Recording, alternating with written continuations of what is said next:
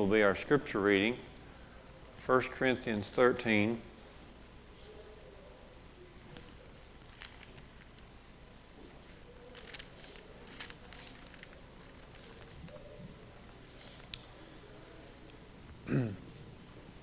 First Corinthians 13, you know this to be a chapter that brings to us the different qualities of love, but more pertaining to our purpose this evening, I want to start reading at verse 8. Verse 8. So chapter 13, verses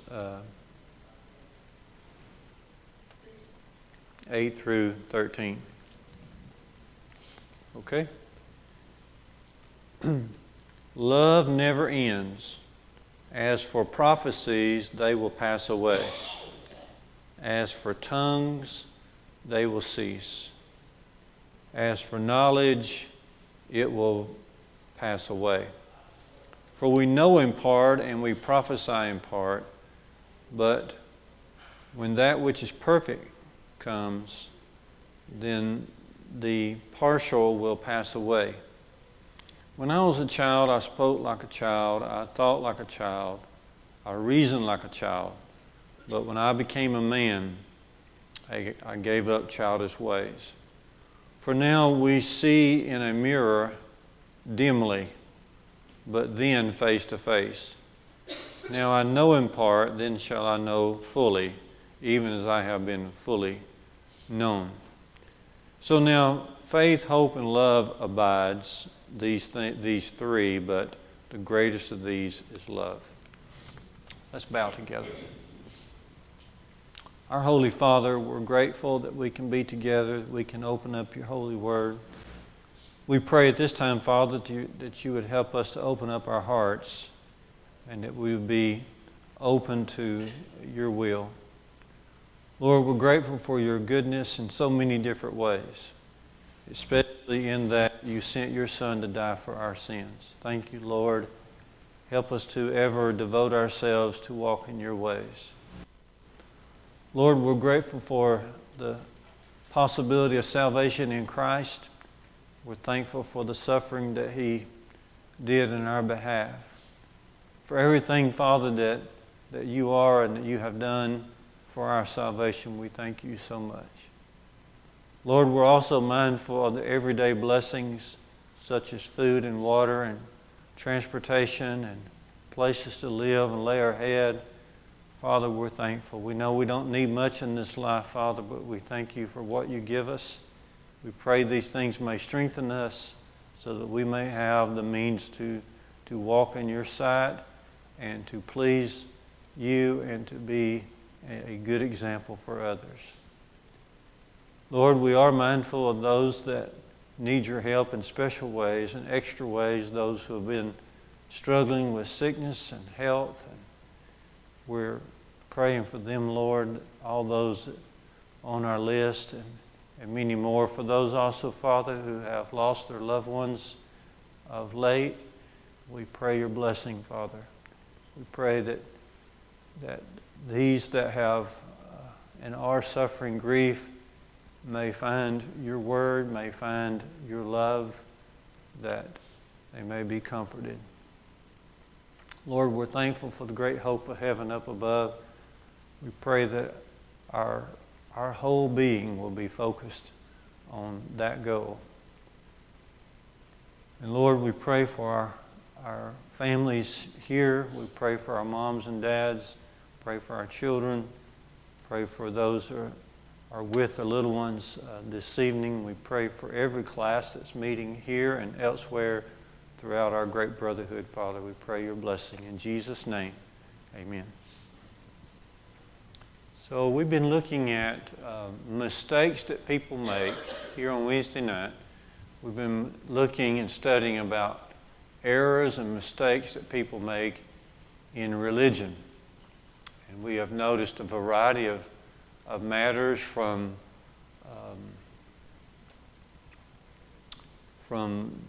ideals about the kingdom and ideals about faith.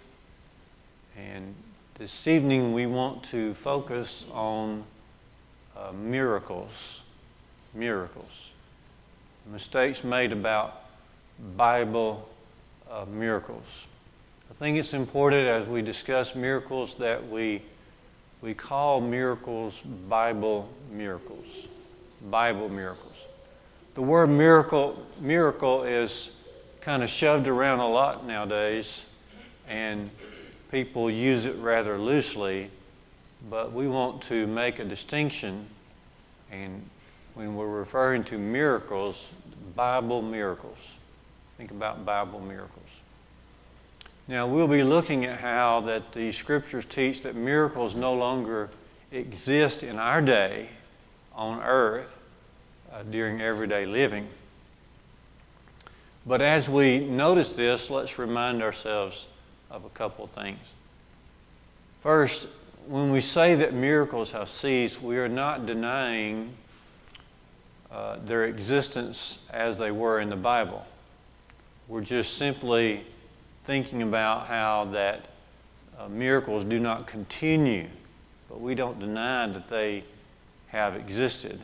And we enjoy reading about them. In fact, it's very important that we read and study the miracles of both the Old Testament and New Testament during the lifetime of Jesus, the miracles of Jesus, and the miracles performed by the apostles. So we're not saying they never existed, but that the continuation of the miracles is what we're looking at. And then we're also not denying the power of God. We're just simply studying how and when He chooses to exercise that power. We're not denying providence and prayer. That is huge in our lives, and we don't want to deny the fact that God does operate in a providential way and in answering prayer. Maybe this would be a good time. Would someone like to tell us the difference between prayer and providence? Or rather, I should say, what's the difference between a miracle and providence? What would be a difference? How would you spell out the difference between a miracle and then God's providence? How would you describe that?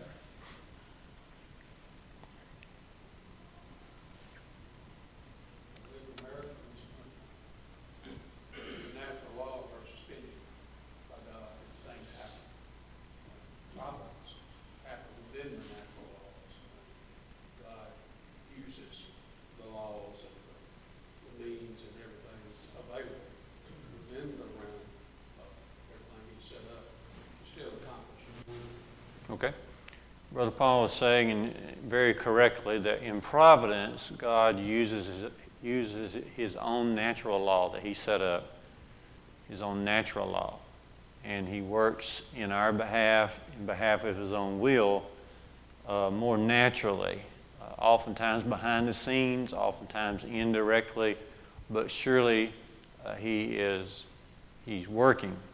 Whereas in a miracle, God, when He performs miracles, He suspends natural law and does His work, or He overrides, supersedes natural law.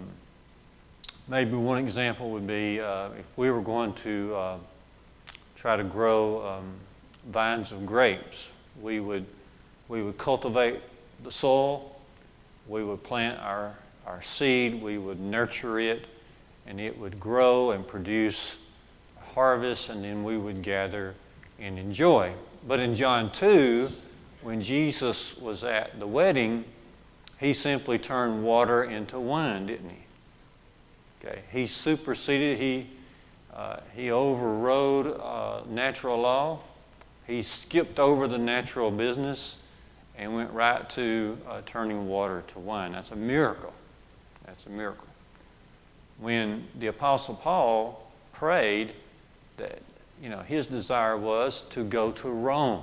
He wanted to get to Rome and preach the gospel and then go on to Spain after that. Well, he got to Rome, but he got there as a prisoner, okay, through the natural means of the evil of men and yet his imprisonment through a ship and a shipwreck, all of that, he finally did get to Rome, and he had the opportunity to teach the gospel in Rome, not in the way he had planned, but he did get there through many natural means.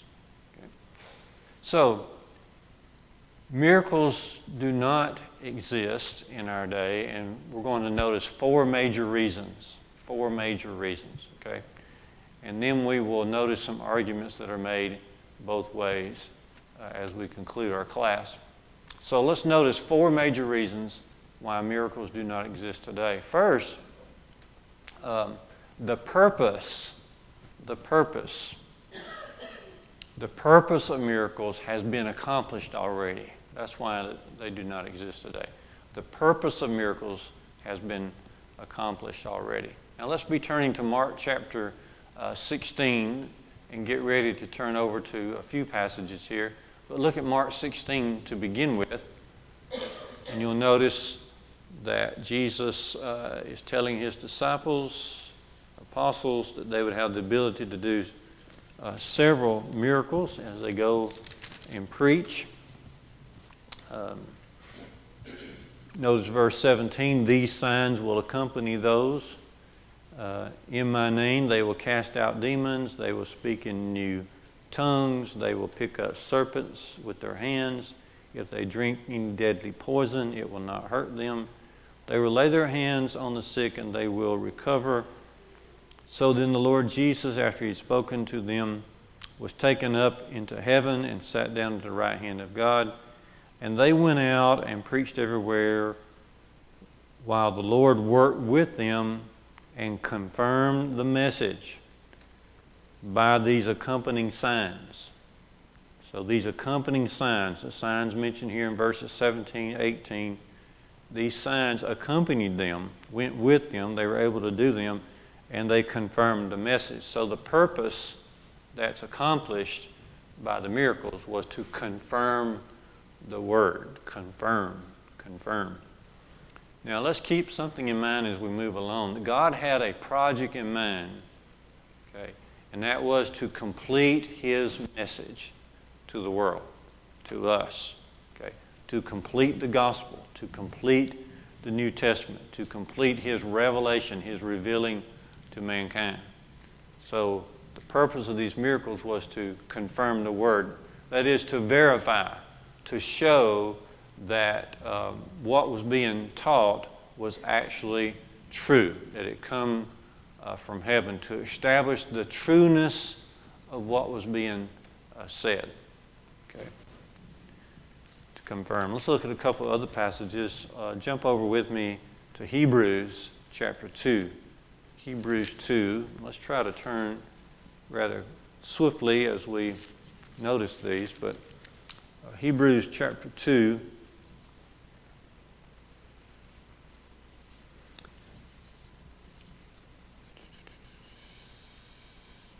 We'll just pick up in verse 3, Hebrews 2:3. How shall we escape if we neglect such a great salvation? This salvation was declared at first by the Lord, and it was attested to us by those who heard, while God also bore witness by signs and wonders and various miracles and by gifts of the Holy Spirit distributed according to his will.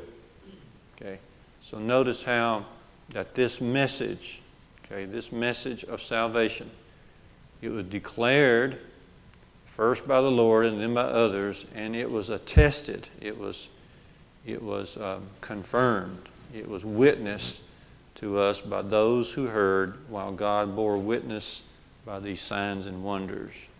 Okay. I like this one here in Acts 14. Acts 14.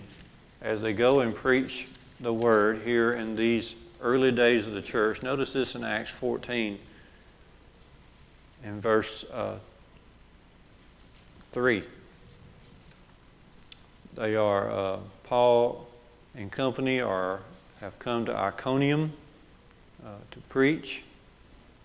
And notice verse 3.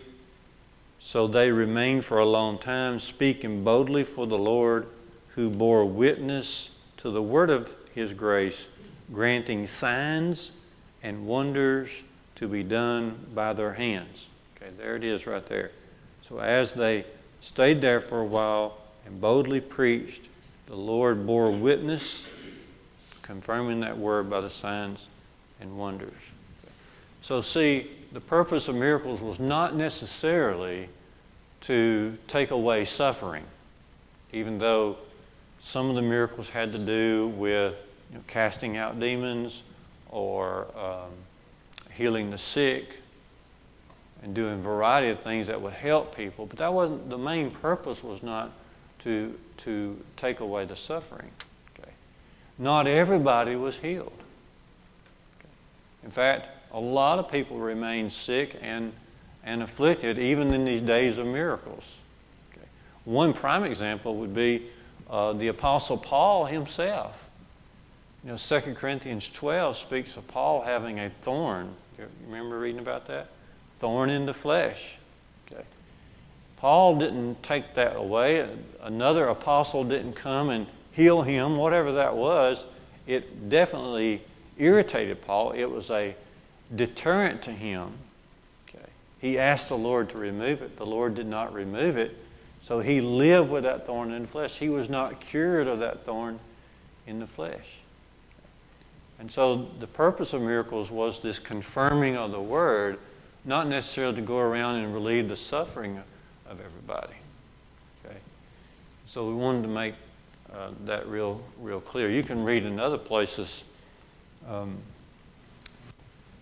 such as 2 Timothy 4, at the end of that book of 2 Timothy, Paul mentions one of his co-workers named Trophimus, and he said, my buddy Trophimus has been sick, and he's at a place called Miletus. And Paul was telling the other brethren about him being sick. Okay. Well, why didn't he just go heal Trophimus? Well, that wasn't in the will of God. God was guiding these men who could do the miracles as to when and where and with who they would do the miracles. And the purpose behind it was when God felt like the message needed to be validated, needed to be verified by these signs and wonders. Okay. So we don't have miracles today because the purpose of miracles has been accomplished. Let's see if we can think about it a couple of ways here. When a building goes up or a house goes up, or whether a house may be being repaired or whatever, they put these platforms out next to it. Okay. Scaffolding, they put those out, and they erect those, and those platforms hold the workers and they hold the materials, and that is used as they repair or as they build a house, laying brick, installing windows. But once the house is completed, then those platforms are removed. Okay. And it's similar in the days of the miracles. Okay. The miracles stayed around until God's purpose was accomplished, until the gospel was confirmed, until the gospel was completed. Remember, as we read the New Testament, in the back of our minds, underneath it all, God has one big project is to complete this gospel. Okay. And so once the gospel is completed, then the miracles are taken away, much like the scaffolding around a building. Okay. Also remember that everything began with a miracle, didn't it? God began everything with a miracle, but He perpetuated, He kept these things going through natural law. Way back when, God created trees. The first oak tree was a miracle. But afterwards, God put the power of reproducing oak trees in the seed. You open up a little acorn, get the seed out, plant it about 4 or 5 inches in the ground, nurture that, make sure it gets plenty of sunshine, you have an oak tree. Okay. So everything really began with a miracle, but then God continues that through a more natural process. And so even in the early days of the church, okay, God had the church and the early teachers operate in an atmosphere of miracles. Okay.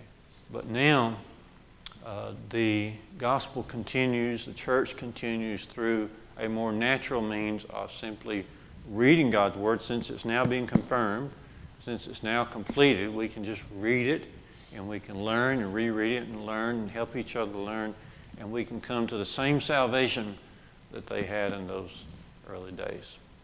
Okay. So reason number one, the purpose for miracles has been accomplished. Now let's go back to our passage in 1 Corinthians 13. Notice the second reason is the perfect, that's mentioned in 1 Corinthians 13, 8 to 13. The perfect has come.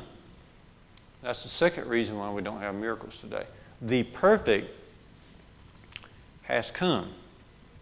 The perfect mentioned there in 1 Corinthians 13, it has already come. That's why we don't have miracles. So looking there in 1 Corinthians 13, let me ask you, what is it that is supposed to vanish away and cease and go away? According to chapter 13, verses 8 and 9. What is it that's supposed to go away?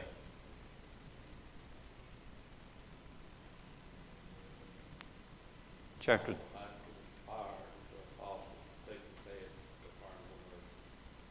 Yeah, specifically mention there what words? Prophecies and tongues and knowledge. Okay, knowledge. Not that we won't have knowledge anymore, but what they were receiving was supernatural knowledge, direct knowledge from God. Okay, and so all of that, remember, all of that has to do with the will of God. It has to do with what God is revealing in His gospel. Prophecies and knowledge, and then tongues or languages. So it's the receiving of the knowledge from God, and it's the communicating of that knowledge. Okay. And all that being done supernaturally in those days would vanish away. There's coming a time when it would cease. Okay. So you see that we're just simply following the Bible. When we say miracles don't exist today, we're just reading what Paul says, and then we're trying to make application to ourselves and to our day. Okay. Now, looking there at chapter 13, when would these miracles cease? When would they cease?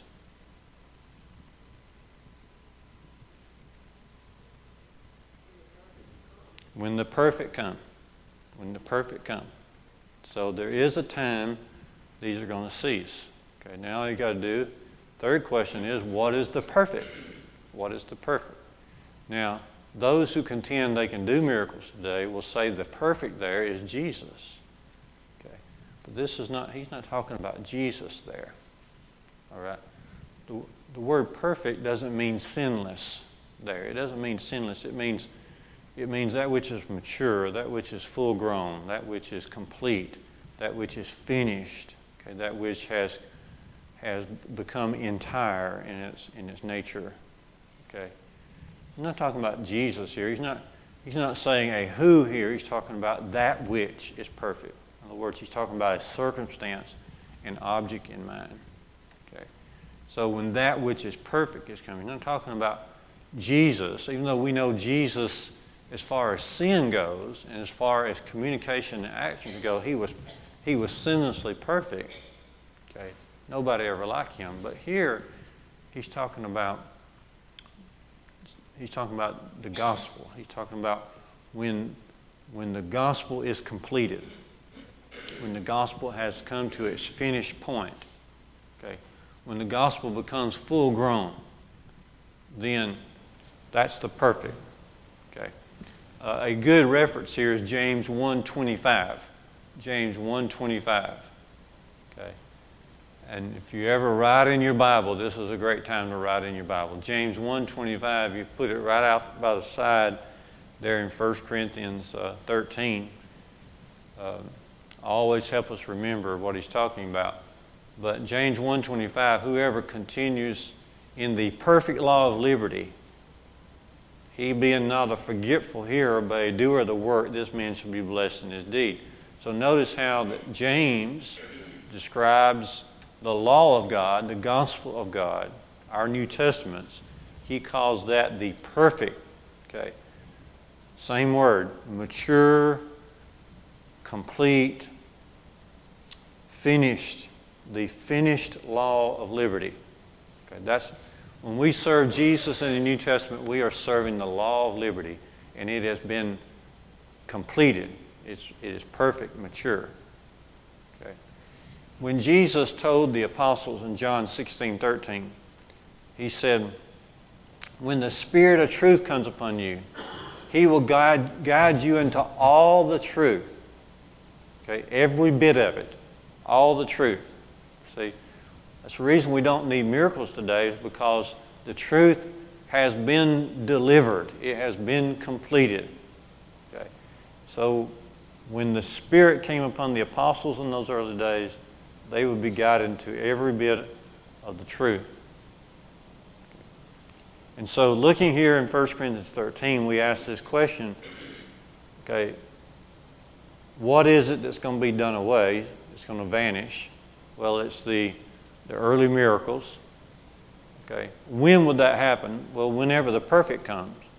And then we see that the perfect most likely refers to God's revealing His gospel and how that it was to become complete. Now, why does Paul refer here in 1 Corinthians 13 to the idea of something being in part? When the in part things, why does he keep talking about the in part things? Okay. Well, what he's doing there is he's referring to these miracles as being the in part things. Let's keep in mind his project, God's project, is to complete His gospel. Okay. The in part things refers to bits and pieces and fragments of what needed to be done to contribute to the completion of the gospel. These miracles were done here, miracles were done there, okay, as bits and pieces and fragments of God's revelation, but finally He put all that together and delivered unto the world in the Scriptures the completed gospel. Think of it in terms of mathematics. The old rule in mathematics is that the whole is equal to the sum of its parts. Okay? God's project is to get to the whole of Revelation, to get to the whole of the gospel. Okay? But as He got there, these miracles, okay, were the bits and pieces and fragments that eventually contributed to the whole. And God in His power and providence put all that together. Okay. Now, what illustrations does Paul use here in 1 Corinthians 13 to explain this to us? What illustrations does he use?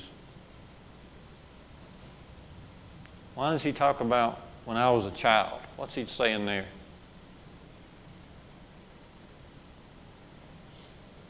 What does he say? When I was a child, I did what? Spoke as a child, I thought like a child, I acted like a child. Okay. When Paul grew up, what did he do?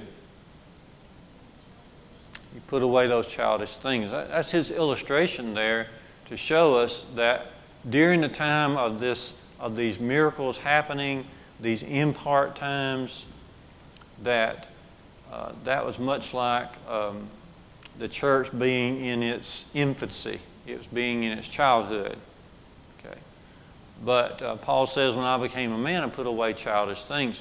So what he's saying here is the miracles were actually the childish things that were necessary in order to put the full-grown thing, which is the gospel, together. Okay. And he's stating there that there was coming a time, very shortly, when the manhood would arrive, the completed gospel would arrive. That's what we live in today. Okay. The other illustration he uses here is he says we look into a mirror dimly, but then later we're able to see someone face to face. Okay, during these early days, they didn't have the completed gospel, so they're looking at things more dimly. Okay. But later, in the manhood stage, they would be able to see things face to face a lot more clearer. Okay.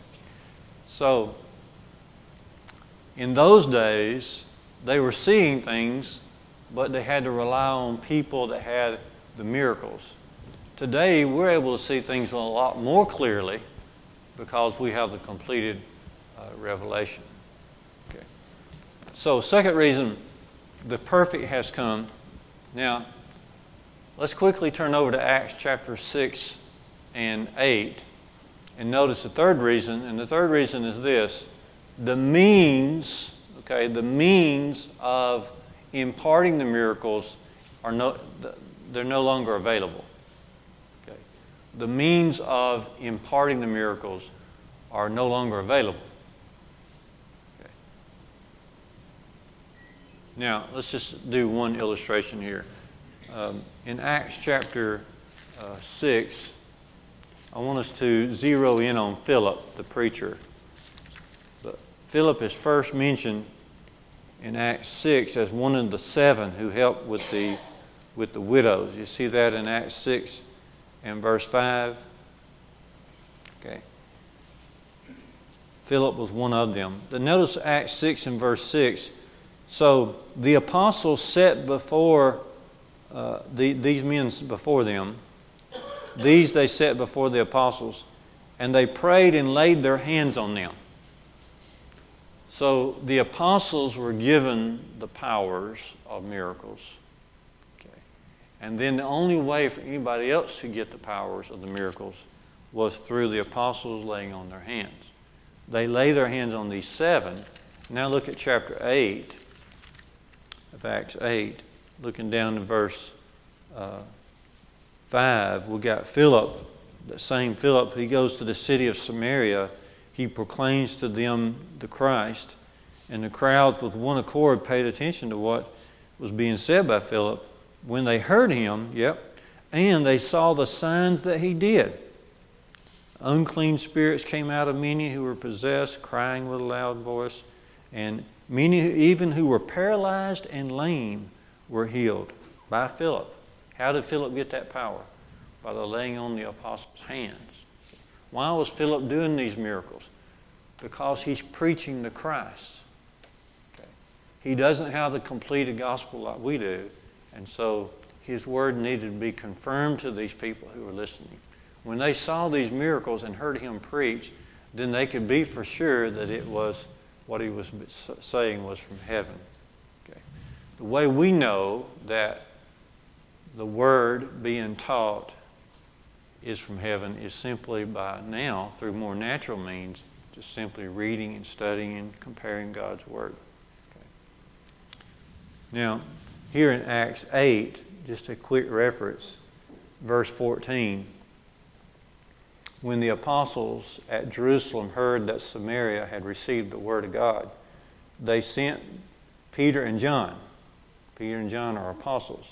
And they came down and prayed that they might receive the Holy Spirit. Now, you see, Philip was there. Other people were there who were becoming Christians. Okay. Just because they became Christians doesn't mean they got this miraculous power. And Philip had the miraculous power, but he couldn't pass it on to anybody else. Only the apostles could pass it on. You see. Now, who was the last apostle? Who was the last one? Paul. In fact, Paul calls himself the last apostle. 1 Corinthians 15 and verse 9, as he talks about Jesus appearing to different ones. Verse 8, 1 Corinthians 15, verse 8, last of all, as to one untimely born, he appeared to me.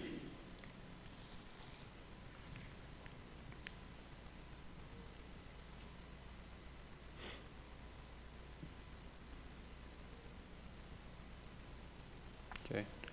And so, you can see how this kind of worked itself out. The apostles only could lay their hands on other people. In the meantime, God has a time frame in mind where He's going to get His word completed and written down. So as the apostles lived, they eventually died. And then those who had received the laying on of the hands of the apostles, they eventually died. And all that timed out to where at that time, after those with the powers died, then the word became complete. Okay.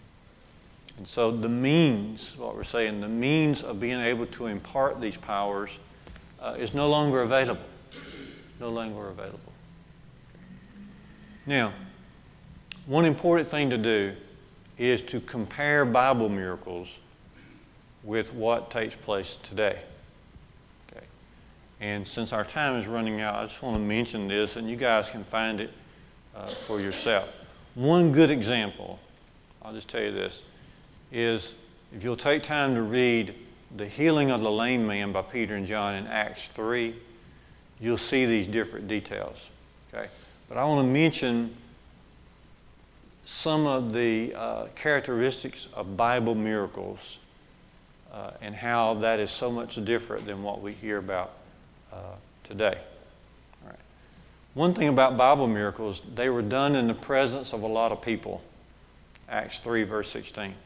They weren't done somewhere or elsewhere or some remote area by someone unnamed. And then somebody shows up and says, well, this guy had a miracle on him. No, the Bible miracles were done in the presence of a lot of people, several eyewitnesses. Okay. Another thing about Bible miracles is the impact of the miracle happened instantaneously, immediately. Here in Acts 3, when Peter and John healed the lame man, he got up immediately and started walking and jumping and rejoicing. Okay. That's the way it is with Bible miracles and Bible healings. Okay. Another thing about Bible miracles is if it involved a healing, the healing was complete. Okay. So it's instantaneous. You know, sometimes I'll hear somebody say today that so-and-so is healed and it was a miracle. Well, when did the miracle begin? Okay. Well, after 3 weeks or 6 weeks or 3 months, they then claimed a miracle. Okay. But in the Bible days, it was immediate. If someone performed a miracle, it was done immediately. The guy would get up from his lame position or crippled position and begin to walk immediately. If Jesus cast out a demon, then the impact of that was felt immediately. He was completely healed. There was no limping later. There were no side effects later. Okay, in Bible miracles, it was instantaneous and it was a complete healing. Also, in Bible times, the healings were very difficult. Okay, here in Acts 3, a lame man. We remember Jesus put an ear back on a guy. Okay, we remember that Peter raised somebody from the dead. Who did he raise from the dead?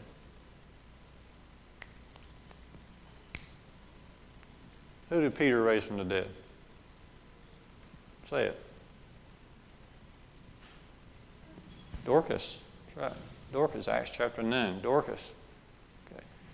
And Jesus raised 3 from the dead during his lifetime. Paul raised someone from the dead. Who did he raise from the dead? Eutychus. That's right. Acts chapter 20. So these healings of Bible times were often very difficult healings, and then there was the resurrection of the dead.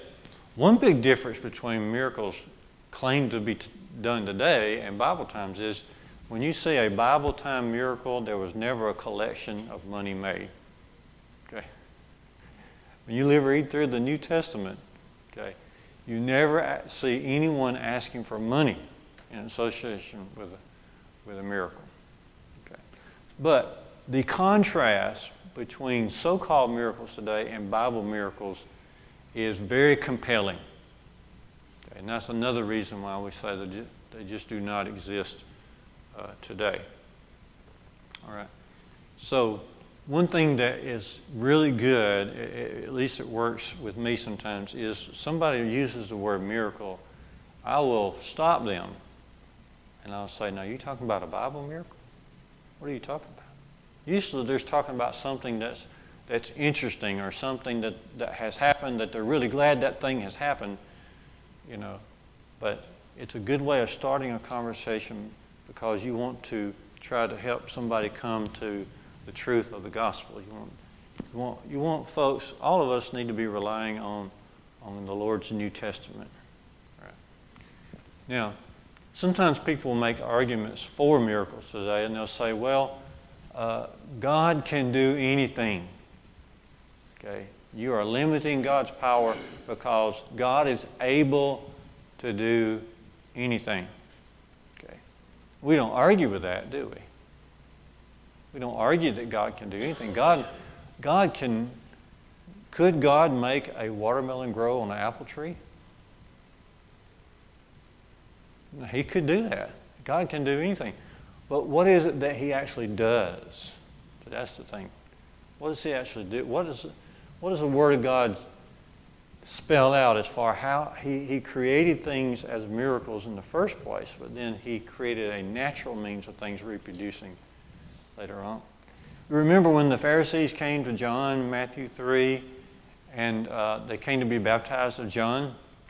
And John said, because he could read their thoughts, John said, don't think to say within yourselves, we are Abraham's children, because God can of these stones create children of Abraham. Okay.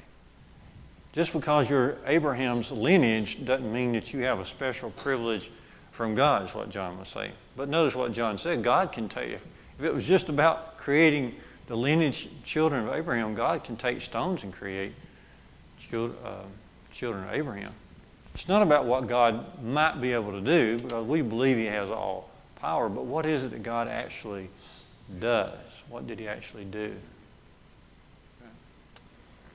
Now, every once in a while I hear somebody say concerning the original creation of the universe, they'll say, well, since God can do anything, perhaps He used the process of evolution to create the universe. Okay. Well, God can do anything, but what is it that the Bible says that He actually did? It's not that God can do just anything. What is it that He actually did? What does the Bible say He actually ended up doing? Okay. All right. So, if God has all power, can't He create the world in 6 days? Like it says He did? If you believe that He can do anything, why not just believe what He says that He actually did? Okay. Now, there's a statement made in Hebrews 13 that God is the same yesterday, today, and tomorrow. Therefore, He just does miracles now as He did then. Okay, what would you have to say about that? Since God's the same yesterday, today, and tomorrow, then why can't He just do miracles as He did back in that day? What would you say?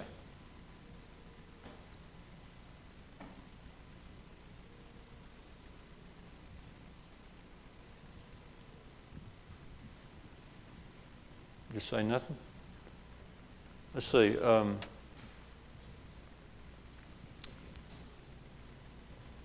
When it says that God's the same today, yesterday, today, and tomorrow, it just means His basic nature has never changed. He's still the holy, powerful God He always has been. But what that does not mean is, just because God has done something at one time, doesn't mean He's going to continue to do that thing all throughout time. How did the first man and woman come to this earth? Well, Genesis 2:7 created them out of the dust of the ground, breathed into their nostrils the breath of life. Well, men and women do not come to this earth that way anymore. They come through a more natural process. Right? God once fed His people by manna from the sky. And He doesn't feed people that way anymore. God once punished Ananias and Sapphira for lying. Okay? He struck them dead. Okay? but He doesn't intervene that way today. Now, a liar will find punishment from God on the last day, but just because God did one thing at one period of time doesn't mean He continues to do that. Okay. All right. So this idea of miracles is all about the Word of God. It's all about the Bible. Upon this rock, upon this rock we stand. Upon the Word of God we stand. Miracles can help us to come to appreciate so very much what God has done to bring us these Scriptures. Okay. Do you believe that the miracles that you find in the Bible actually did exist? Do you believe in these miracles? Do you believe that they actually were performed? Okay.